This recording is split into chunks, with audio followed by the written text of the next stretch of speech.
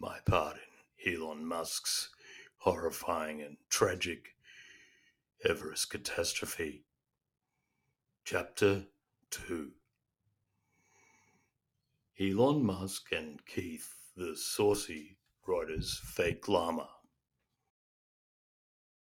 Masquerading as an albino pack mule during those first few days out of Kathmandu was one of the most physically and mentally taxing journalistic assignments I had ever attempted, especially at that early stage of my journalistic career. This was only complicated by Musk deciding to take a shine to me and riding backwards on my flimsy pantomime mule back. I had not factored in a fully grown man-child riding me for 14 days, but journalism is not a job for weaklings. So what else could I do but grit my teeth and bite down on another contractually provided Maley-Dale dexamphetamine and continue on our perilous trek towards Everest.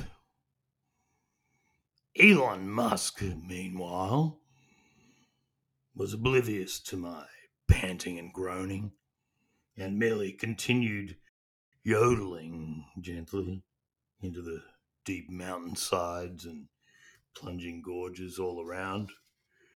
But it was after that demanding first day out of Kathmandu, as the hard-working beasts of burden were collected in a makeshift corral on a bleak and gusty Nepalese slope, that I first met Keith from Reuters, as I grazed disconsolately on the evening repast of slightly mouldy sorghum and dank hay. A remarkably attractive and gleaming tan llama edged into the feeding bay next to me, amongst all the other beasts of burden, the asses, the mules, the dromedaries, and so on. It was then, to my slight surprise, that the imposing llama next to me pulled a mask off to reveal the very human face of a beaming, balding, middle-aged man. Keith, the chirpy Cockney animal impersonator, was over time to become a firm friend, sometime colleague, and staunch confidant in the years to come, as well as being the best man at my first wedding. All who knew Keith still mourn his inexplicable and accidental demise on assignment at Royal Ascot in 2004, just after the third jump.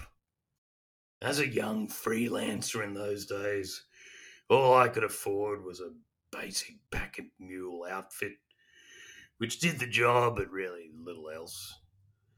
But Keith, Keith, the multi-award winning ace Reuters llama impersonator, well, he was in a different league altogether. He was a credit to Reuters' large and illustrious undercover ungulate bureau. It was around noon on day 3 of our trek to Base Camp 1 that Musk gave up any interest in Bonnie, the assumed identity of the pack mule, in whose guise I had really almost rather too easily infiltrated Elon Musk's vast and unimaginably extensive circus parade Everest entourage. From the first moment Musk laid eyes on the fluffy and svelte figure of Keith, the fake Reuters llama, it was obvious he was smitten. At the time, Elon was, of course, riding backwards on my quasi-pack mule back, but when Keith fluttered his false llama eyelashes, Musk fell immediately and ineluctably under his spell. At the time, Musk was riding on the back of my mule simulacrum, facing backwards towards Kathmandu, our departure point, as normal. He had, I recall, only hours before, decided to stop yodeling. His yodeling, actually, was something I found really quite soothing and contemplative, and had taken now to singing ABBA tunes in a fiercely coarse and guttural Afrikaans. I wasn't quite sure how much more of this I could really take.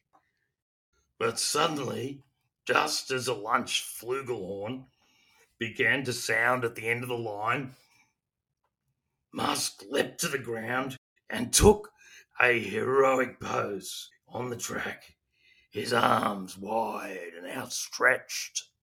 He was facing Keith, the Reuters llama, who had been trudging along stoically beside us. Musk looked deeply into the eyes of Keith, the pretend llama, and cried out loudly. He cried out something so hideously offensive and disgusting. It caused widespread retching and vomiting throughout the caravanserai. I knew by this it could only be an imprecation of deep, undying love in Afrikaans. Keith, the llama impersonator from Reuters' crack team of undercover animal infiltration experts, was, however, a credit to his profession.